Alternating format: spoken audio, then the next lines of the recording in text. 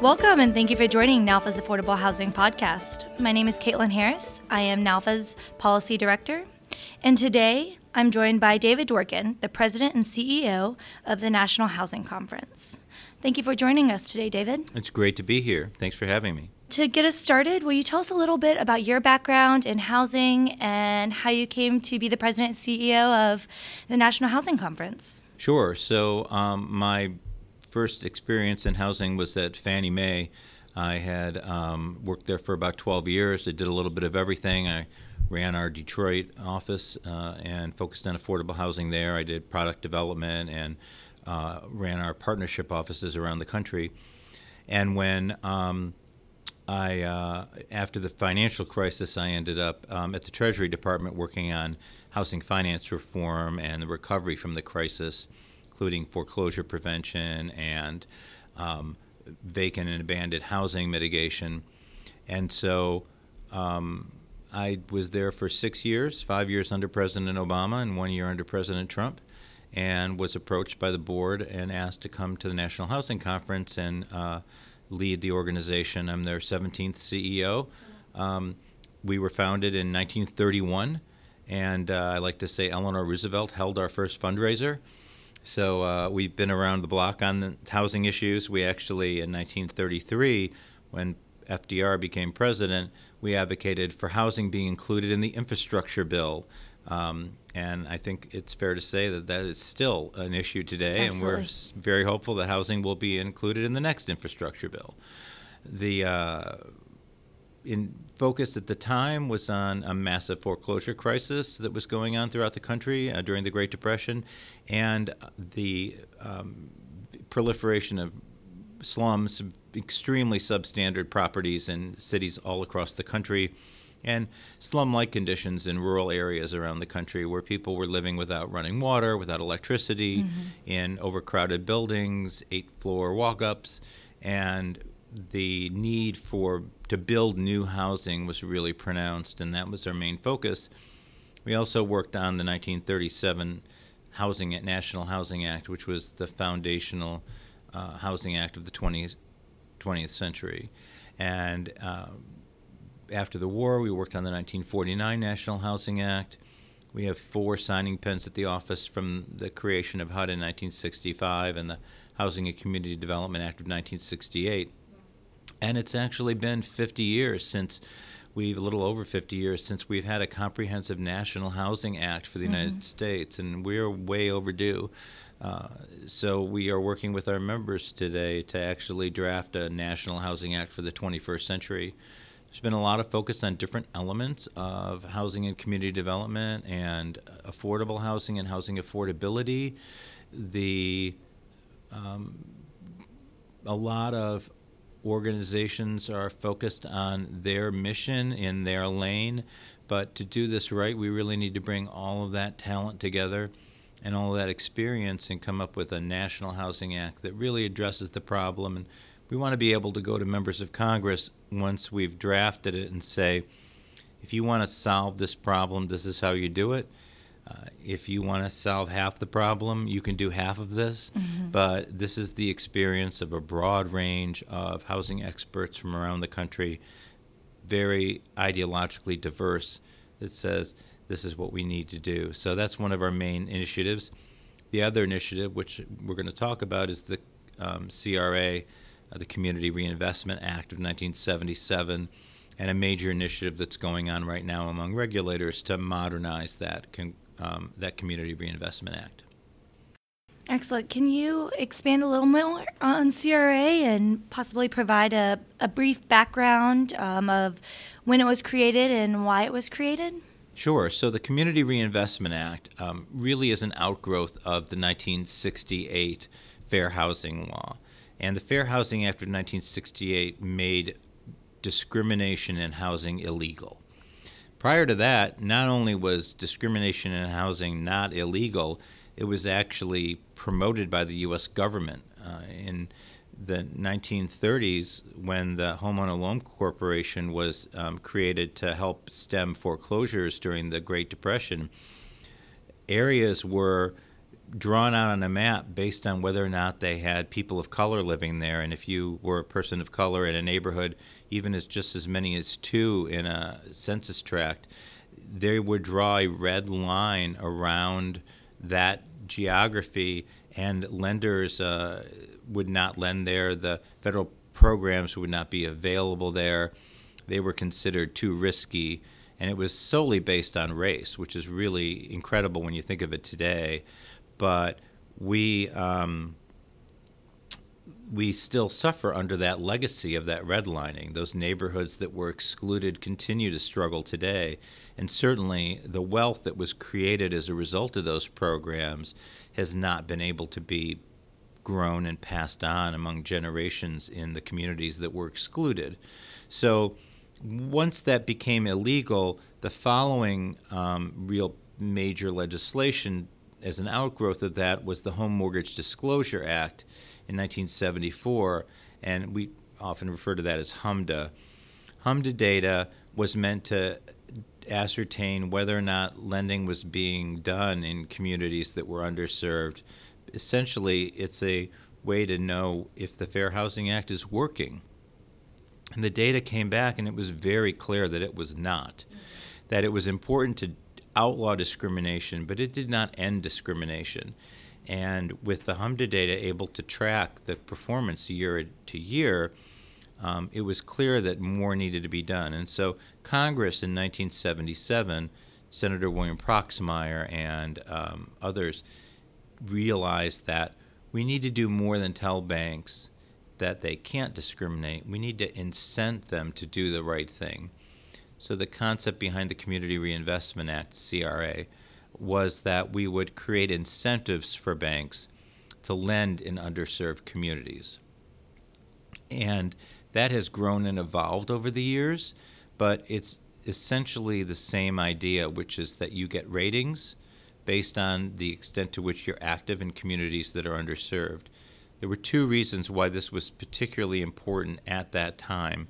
One of them is that there was the lasting effects of redlining, the purposeful exclusion of people of color, particularly African Americans, but also Hispanics and immigrants, that had occurred over a multi-generational period of time.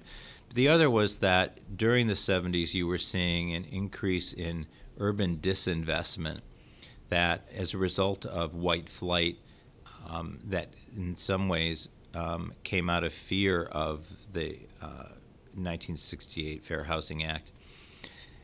Investment was moving into the suburbs. Money was being taken out of cities, out of increasingly diverse neighborhoods, and invested in increasingly white greenfields outside of those cities.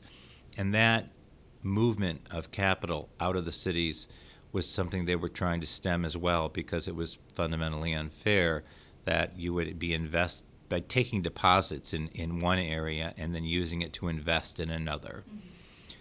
And they wanted to address that as well. Now, we have a little different scenario today, which is that cities have been coming back, and a lot of investment has been going into cities. The concern now is that when that investment comes back, it not displace the residents that have been there over the last 50 years.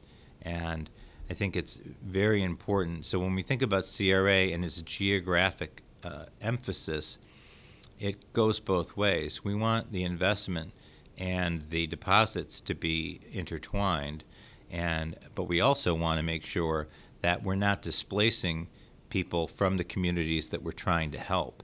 So then they end up just moving to another poor community, and then we have to help that community. We really want to help people where they're at. Thank you for that. Has there been any changes and modernizations since 1977 to the CRA rule? There have, and the most recent was in 1995 when the regulations were rewritten.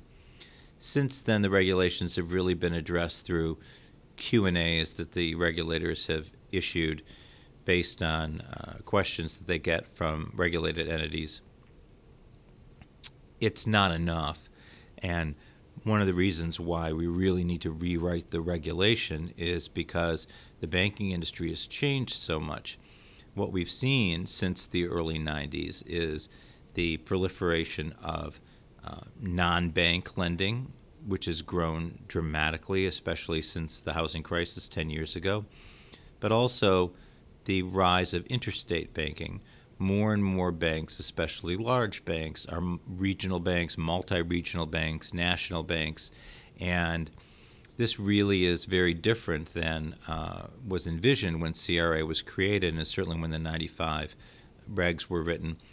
The other fact is that we have internet banks, banks that don't have any branches at all. They take deposits from all over the country. Those didn't really exist either. There was no mobile banking then. People were just beginning to do the very early stages of online banking in the mid-90s. Now we have online banking is very commonplace, and I like to say my 89-year-old mother deposits her checks on her phone. So if she's doing it, it's pretty well saturated in the world today, and we need to make sure that the way CRA is put in practice embraces that change. The other reason we need to look at CRA is that regulators have struggled to provide clear guidance to banks. And the way banks are set up to make financial decisions, this is a really important component of why some of this change is necessary, particularly on the issue of clarity and consistency, is that when bank is looking at doing a Community Reinvestment Act investment, it's generally a community development officer at the bank that is making the pitch. But they're competing against other parts of the bank that are doing more traditional higher-end market rate deals. And they're competing before a committee usually of bank officers who are allocating capital.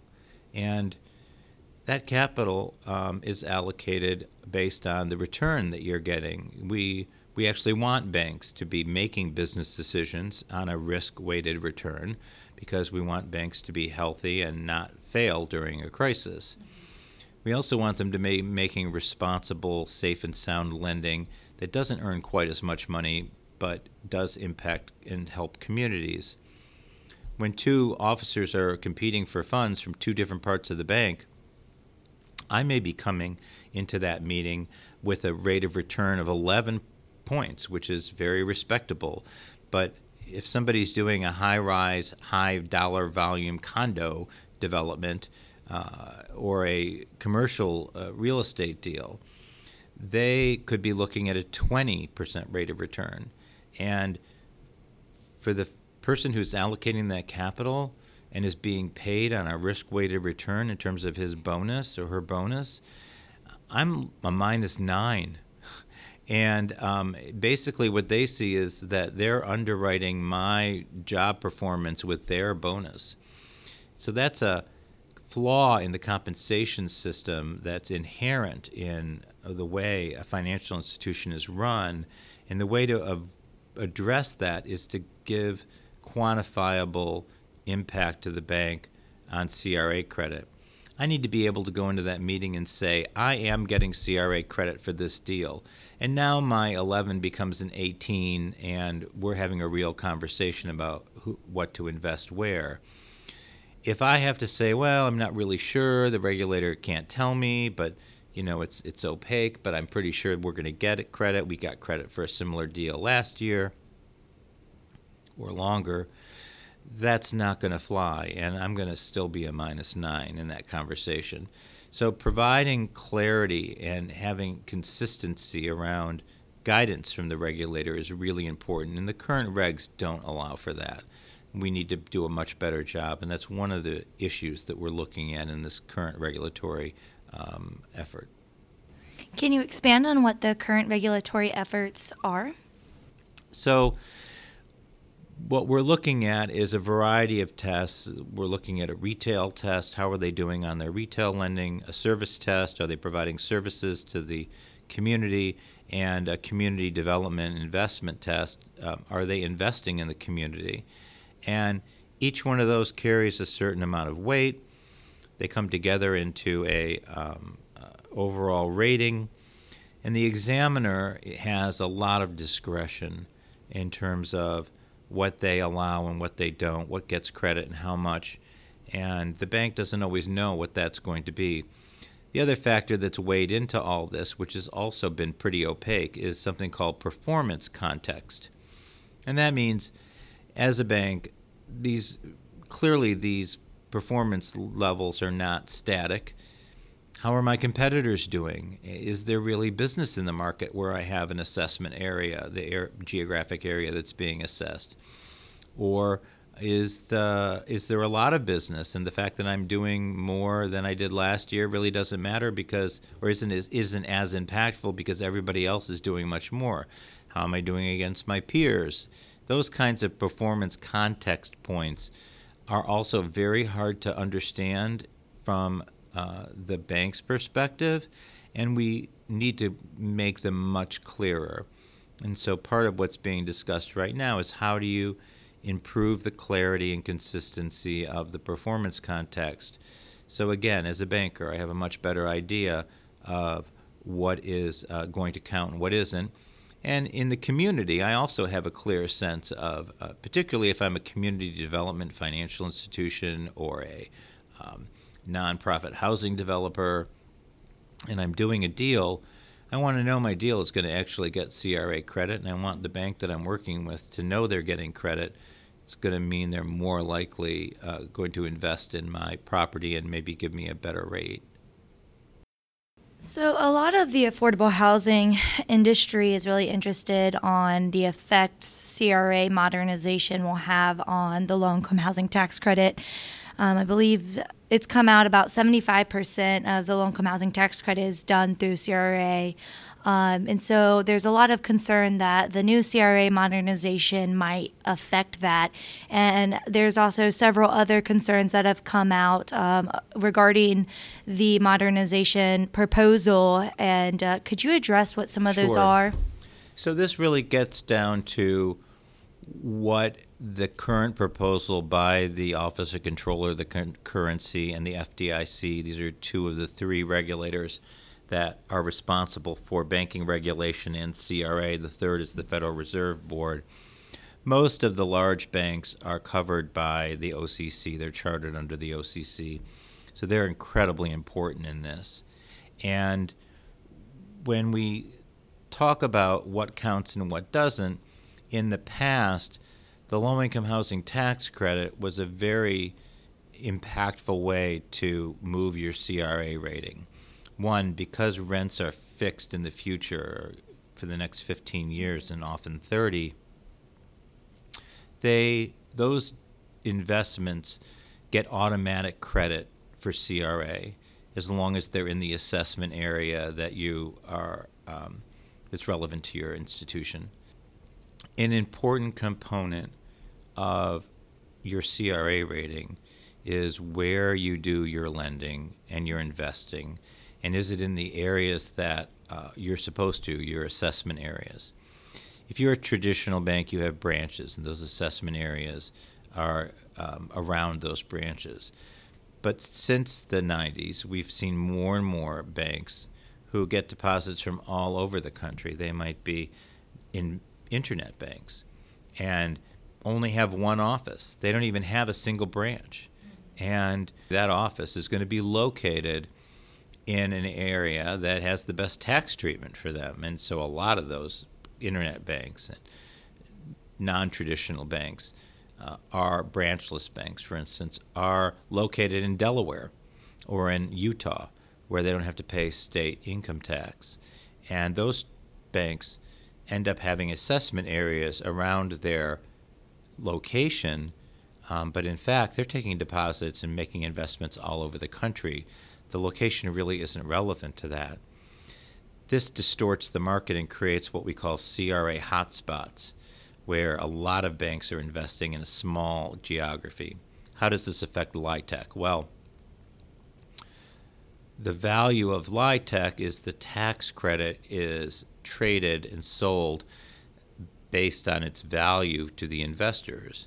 And LIHTC credits in a typical area might get 95 cents on the dollar. Maybe they get 90 cents on the dollar, and that creates equity that the LIHTC investment is able to use in their capital stack. The alternative is if you're in an area where there's no CRA interest, like in a rural area that isn't covered by a major bank or even a regional bank, those areas are called CRA deserts. And it's very hard to get a LIHTC deal done there, even though they may be quite needed, because the pricing for the low-income housing tax credits is much lower. Maybe it's 80%. Maybe it's none. Maybe nobody's actually interested in doing LIHTC there whatsoever. That's a big set of disparities. In the meantime, if you're doing a LIHTC deal in Salt Lake City, you could be getting $1.20 per credit. And that means that you end up doing a lot of LIHTC. Gets concentrated in cities like Salt Lake and Wilmington, Delaware, and in New York City, although it's a little different scenario in New York. And so under the current application of the rule, you have these CRA hotspots, and you have a LIHTC industry that's really kind of followed the CRA around the country. Under the new proposal by the OCC, they changed the way we look at investments, and we really look at a ratio-driven approach, a metric that looks at the total number of deposits that you have. You divide the number of investments in the dollar volume of your community development, and you come up with a ratio number that determines whether or not you're going to get CRA outstanding rating or a CRA satisfactory rating, or maybe you're going to be found below satisfactory. That impacts whether or not your bank can expand and merge and do other things. The result is that there's a huge incentive under this new proposed plan to do bigger deals. And while it seeks to reduce the CRA hotspots, it actually moves them around a bit, but you still end up having both a concentration in certain geographies, as well as a concentration of capital in larger investments, which means that smaller investments, more complicated investments, are less likely to be done. In the case of LIHTC, it's also about timing. If I have a clear understanding that I'm going to make my CRA goals in June of any given year, and I did some really large investments, some of which may have been LIHTC early in the year, and we were looking more at quality rather than quantity, then LIHTC deals that are closing during the second half of the year are going to be priced differently than those closing in the first half of the year, and that's going to be very disruptive. And there's going to be a lot of pressure to close deals during certain parts of the year and in certain geographies. And it's what Federal Governor Lael Brainerd calls an unintended consequence of a ratio-driven approach. And I think what I like to say about unintended consequences is that the law of unintended consequences is never repealed. And so on something as complicated as this, it's easy to have unintended consequences. It's incumbent on us to mitigate for them. And we're hoping this comment period that we're in right now will allow us to give the OCC and the FDIC the kind of guidance they need to meet the need for better metrics. We want more clarity and we want better metrics, but we also want to make sure that we're doing the right thing and having the kind of impact that the OCC says they want to have. But in fact, we believe that the current plan won't provide. So you mentioned that the current CRA modernization proposal was just the OCC and the FDIC and the Federal Reserve did not sign on with them.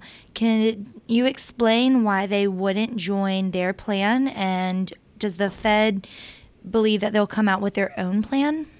Like many of the stakeholders who commented on the advance notice of proposed rulemaking that the OCC put out, the Fed is concerned that a metric-driven approach that is dependent on a ratio of investments and deposits would have this vast array of unintended consequences that would actually depreciate the value of CRA and reduce the amount of CRA lending over time. They're also concerned about the lack of data that exists to properly make these assessments. And they're concerned about the failure of the OCC plan to adequately address the performance context, which helps ensure that banks make safe and sound investments in times when the economy is struggling, as well as making safe and sound and impactful investments when the economy is doing well. And those are going to be different at different times in the economic cycle. One of the concerns from the very beginning in CRA that was addressed in the hearings when the Congress was considering the bill in the 1970s was that government bureaucrats not be engaged in credit allocation, because it's just really hard for government employees to manage an economy like that and to be both accurate and timely in decisions that they make. And so avoiding federal credit allocation was very high on the list of things that they were concerned about. It still is. And the danger of a ratio-driven approach is that it could lead to credit allocation by the federal government. Future administration, right now the levels are set so low that the vast majority of banks will easily qualify for credit the way this is structured. But a future administration could decide to change those numbers and actually make it nearly impossible for 80% of the banks to get a satisfactory rating, and that would be really bad. And so that's a pendulum swing that we want to avoid in the banking industry because it's unstable and because it is not responsive to current economic times. The Federal Reserve Board is very concerned about that. They tried to negotiate with the OCC. For whatever reason, the two weren't able to reach an agreement. The OCC decided to go alone. The FDIC chose to go with them. And the Federal Reserve Board, led by Chairman Jay Powell and Federal Reserve Board Governor Lael Brainerd, has attempted to develop their own plan.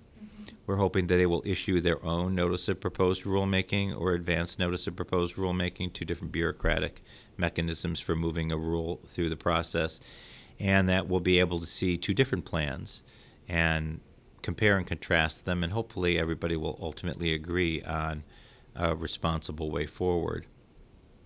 The Fed has been very active in this space.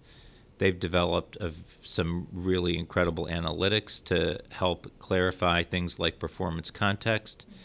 We're looking forward to seeing what they propose in a regulation, and ultimately we're hopeful that an approach similar to the one that they've adopted or have been talking about is ultimately adopted for the whole country. We think that would be very productive, so we're watching their efforts very closely. Normally, all three regulators would go together. That hasn't been the case this time, but it's not out of the question that they could come together in the future.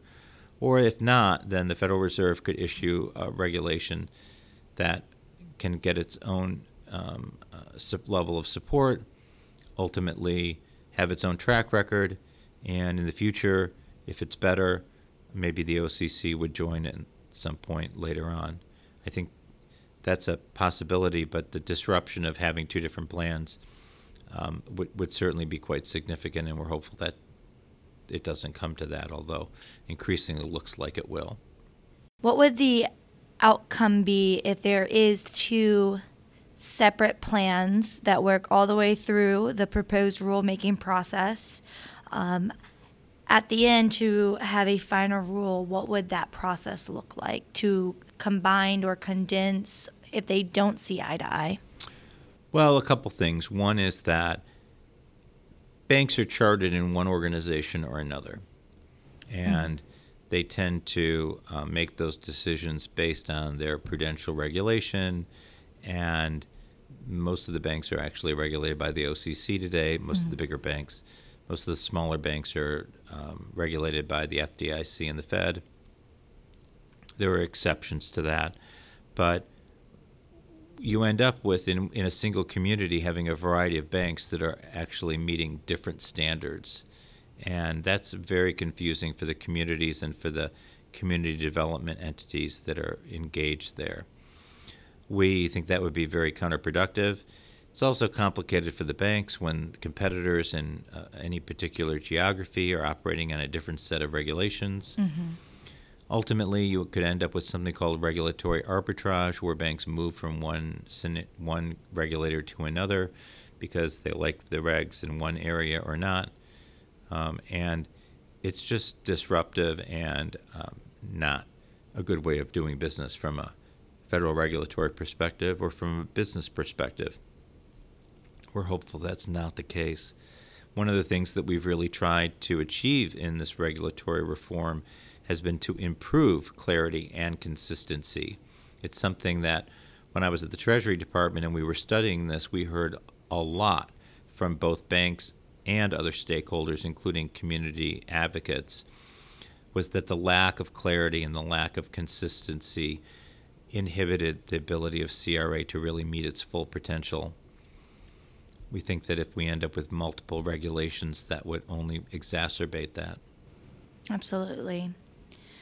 Well, thank you so much, David, for sharing so much insight on CRA. Before we close today, what's next for NHC? What will you be doing after you respond to CRA? What's in the horizon for your policy priorities? So I think the next big thing is for us to continue our work on the National Housing Act. We really need to have a comprehensive, holistic approach to affordable housing. We have a growing housing affordability crisis in this country. 1 in 5 millennials are still living at home with their parents. Household formation has been delayed in part because it's so expensive to move out of the house. There are a lot of people in their early to mid-20s who have good jobs and are living at home because they can't afford an apartment in the area or to buy a home in the areas where the jobs are. We also have a crisis in black home ownership, where following the crisis, the gap between black and white home ownership and white and Hispanic home ownership has gotten wider and wider, and millions of families lost their homes. Many of them were African Americans, first-time home buyers. They were the subject of equity stripping and other predatory forms of lending. This makes the wealth gap even worse. None of that is good for our country, and we need to address that. We also have the fact that we have a growing population of homeless in this country. It's obvious everywhere you go. It's also particularly acute on the coasts. You know, in Los Angeles, California, every day there are 5,000 or more people who climb out of a car or a tent. They go to a public restroom to wash up and go to work every day. I mean, that's really shocking that this is occurring in America. There are tens of thousands of homeless people in individual cities. They're living in tent villages within cities. Much of that is because housing has become increasingly unaffordable, and that's just unacceptable. It's really a national shame.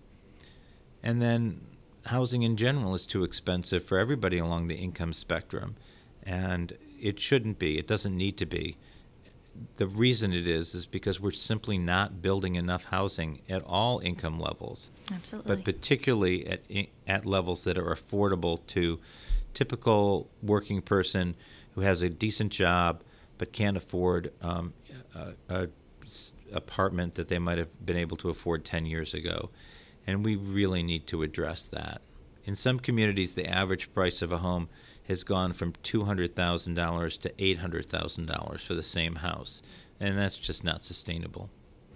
Well, I appreciate you sharing all of that. We look forward to hearing more from NHC, especially on the National Housing Act and all the progress you'll be making in these other areas. Again, this is Caitlin Harris, and I'm joined by David Dworkin, the President and CEO of the National Housing Conference.